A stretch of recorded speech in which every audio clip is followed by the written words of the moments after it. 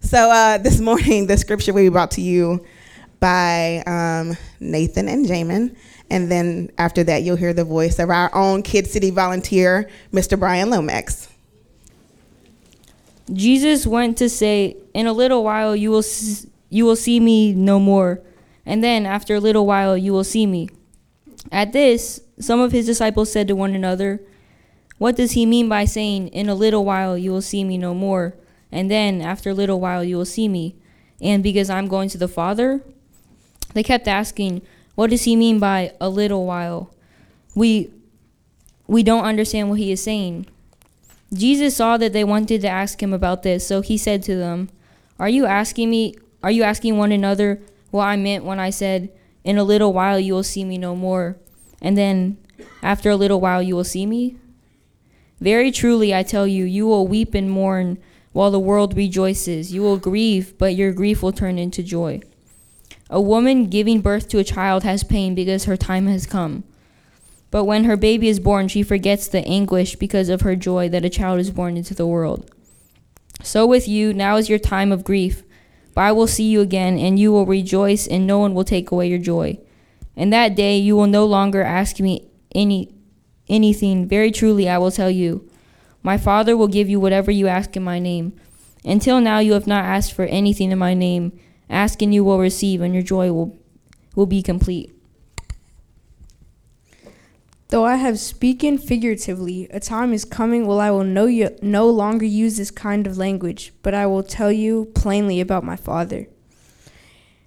In that day you will ask in my name. I am not saying that I will ask the Father on your behalf. No, the Father himself loves you because you have loved me and have believed that I came from God.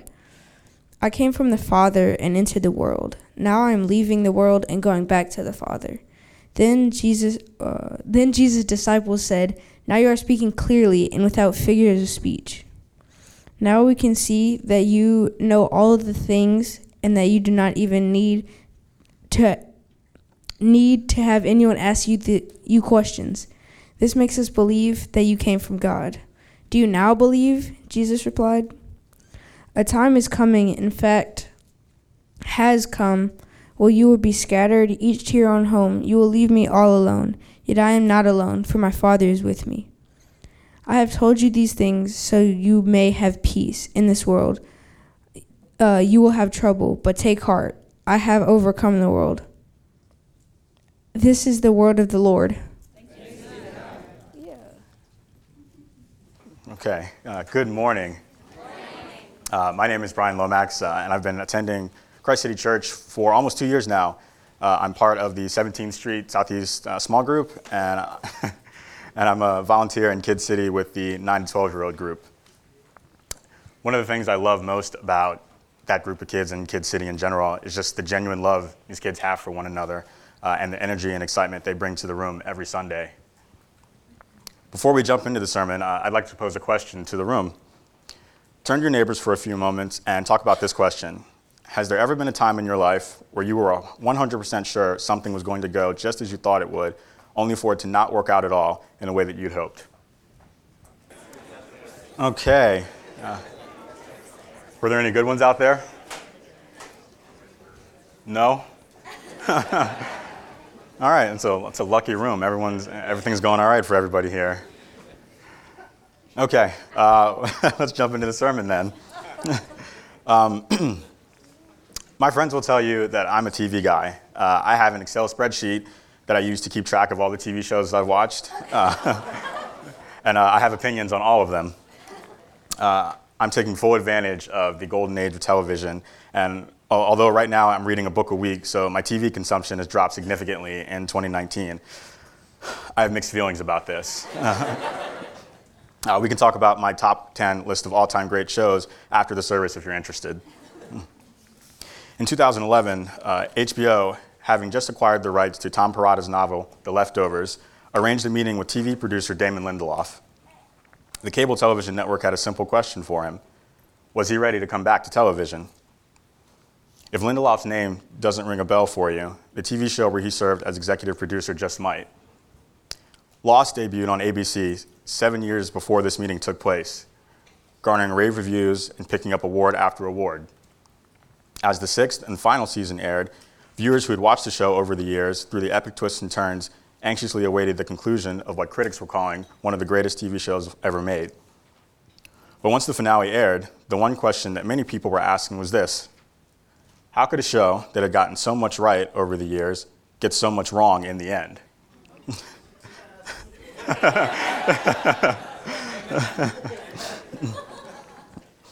Lindelof, who had struggled with depression throughout the show's run as the pressure to keep producing magic grew, was shocked by the reactions to the show's ending. Stunned by the criticism the ending received, he eventually left all social media and described the weeks and months that followed as a bit of a personal hell. After taking some time away to pursue personal projects and to find healing in the wake of the lost finale, Lindelof did finally agree to return to television as executive producer of The Leftovers. The show was originally supposed to just fill the 10 p.m. slot after Game of Thrones on Sunday nights. But what followed took even HBO executives by surprise. On its surface, The Leftovers is a story about the rapture-like disappearance of 2% of the world's population, some 140 million people. There 1 minute and gone the next, without a trace. But as the show progressed, a deeper meaning began to present itself. The mystery wasn't where all the people had gone. The mystery was how we move forward and heal in the face of unspeakable sorrow and loss. As Nate and Jamin read to us, Jesus told us that we would experience sorrow and joy. But what does it mean to experience those things in and with Jesus? The disciples weren't wrong to ask what Jesus meant when he said that in a little while they would see him no more, and then after a little while they would see him again. The first little refers to Jesus' remaining hours before the crucifixion, and the second little speaks to the resurrection to come 3 days later. But when you've been following someone for the better part of 3 years, and then one day they mention to you that they're going away for a bit, but they can't tell you where they're going, but they'll also be right back, it's fair to wonder why they're being so coy about their plans. I think it's easy to forget that despite everything the disciples had seen from Jesus leading up to this moment, they were human just like we are. But talking about it amongst themselves got them nowhere. Jesus knew they didn't understand what he was saying, and so he began to explain what he meant. The first lesson here is a simple one. It's okay to wonder what Jesus is asking of us, and it's okay to immediately not know. When we don't know, we can look to Jesus for guidance because he knows what we desire. Now, just to be clear, this does not mean we should not look to each other to help figure things out. I can't tell you how many times in my small group and with friends, I brought a problem to the group and walked away with an answer. I had a lot of smart people in my small group. But we cannot forget that in Jesus, we have someone that we can bring anything to. Jesus knew that the disciples needed more clarity, but he also knew they needed more information. Their hearts and minds were not prepared for the sorrow that they would endure. Jesus acknowledges this sorrow. The disciples experienced sorrow through his death, and we experience sorrow in our own lives. Relationships ending, injustices in our communities, hopes and dreams dashed by things out of our control. Sorrow, in many ways, is all around us. We will have sorrow, but that sorrow will be turned into joy. Jesus' crucifixion and everything that came with it was not a bump in the road, but rather the way God's plan for our salvation had to be fulfilled. For our sorrow to turn into joy, Jesus had to suffer immense pain and death. That suffering was not meant to replace our sorrow with joy, but to turn our sorrow into joy. The sorrow the disciples faced was directly connected to the coming joy of the resurrection, in the same way that the sorrow of a woman in childbirth feels joy when her child finally arrives in the world. In verse 22, Jesus says the disciples' sorrow was only temporary. Once they had witnessed Jesus' resurrection and had been filled with the Holy Spirit, their relationship would be restored in a new and fantastic manner that would extend into eternity. That's right. I lost my place. Hang on. That promise that had been extended, that would extend into eternity, a promise that had been extended to all of humanity. Our sorrow do not disappear because of our faith in Jesus. Our belief in who Jesus says he is mean our sorrows extend beyond our personal lives, but in the lives of the people around us. Their sorrows become our sorrows, and their joy, our joy. About 1.5 years ago, I approached a friend of mine who I believe was struggling with alcohol. He disagreed with me, and it put a real strain on our friendship from that point on. I kept up the line of communication because I cared about him, and things eventually got back to a somewhat normal state. This past January, he admitted to me that he now believed he did have a problem, and it fed into a state of depression for him. He decided that he was going to seek help. Today, he's been sober for almost 4 months, and I couldn't be happier for him.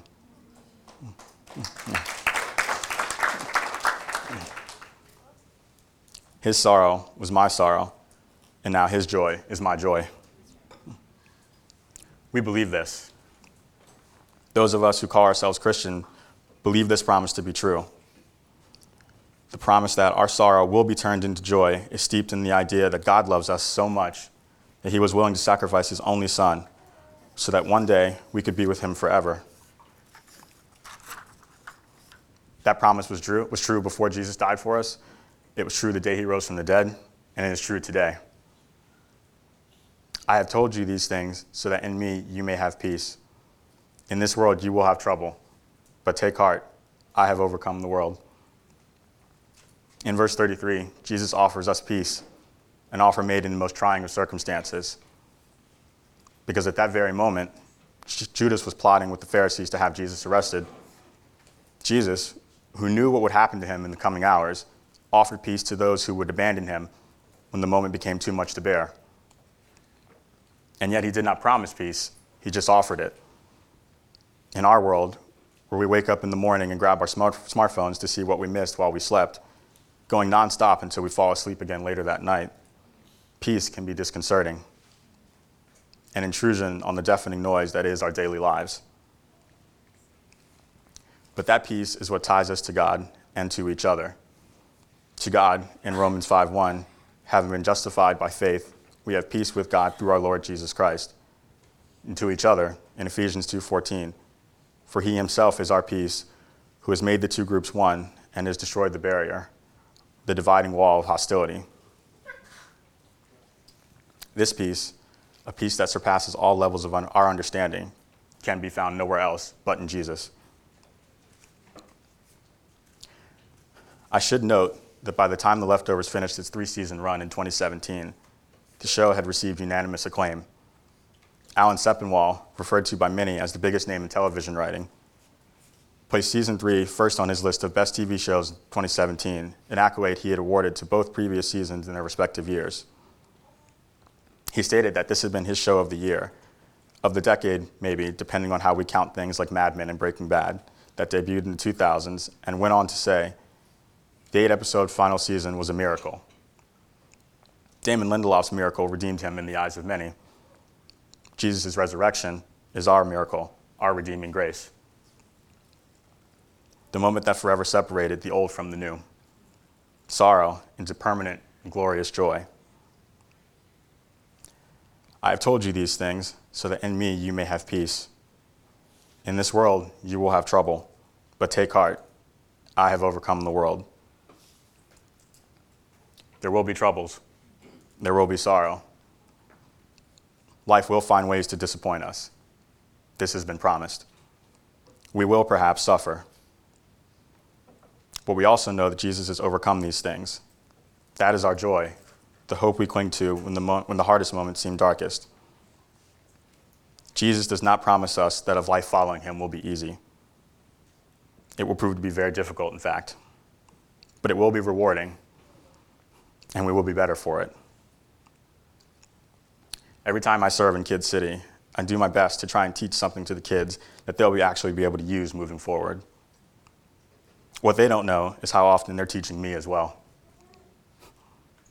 Before we start the lesson, we always talk about our high lows and what the upcoming week looks like. A few months ago, when I mentioned that I was stressed out about a project at work, kids were quiet for a moment. And Fiona O'Keefe set her cup of water down and asked, very matter-of-factly, well, have you prayed about it? I told her I had not. She said, well, maybe you should try that.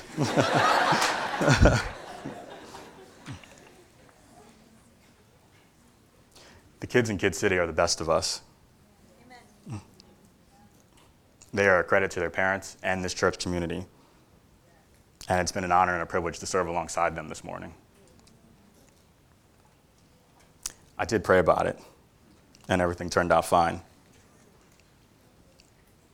We can take our sorrows, our troubles, and difficulties to Jesus because he has overcome them all.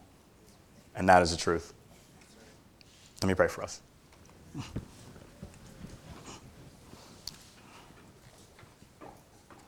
God, we thank you for that truth. We thank you for your sacrificing your son so that we could find joy in you and in the life that you've given us. I pray that as we move forward, we remember that we do have joy in you and that we can come to you in everything. I thank you for this community. I thank you for the kids who are teaching us every day what it means to follow you. You're a wonderful God, and I can't thank you enough for everything that you've done for us. And it's in your name we pray. Amen.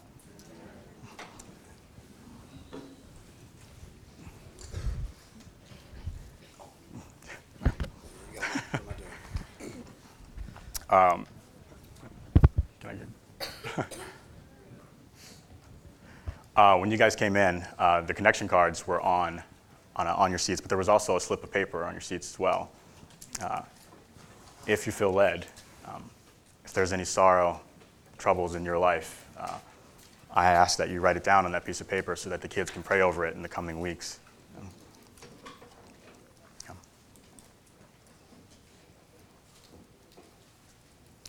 The best part about this community is the fact that we can come together and be there for each other.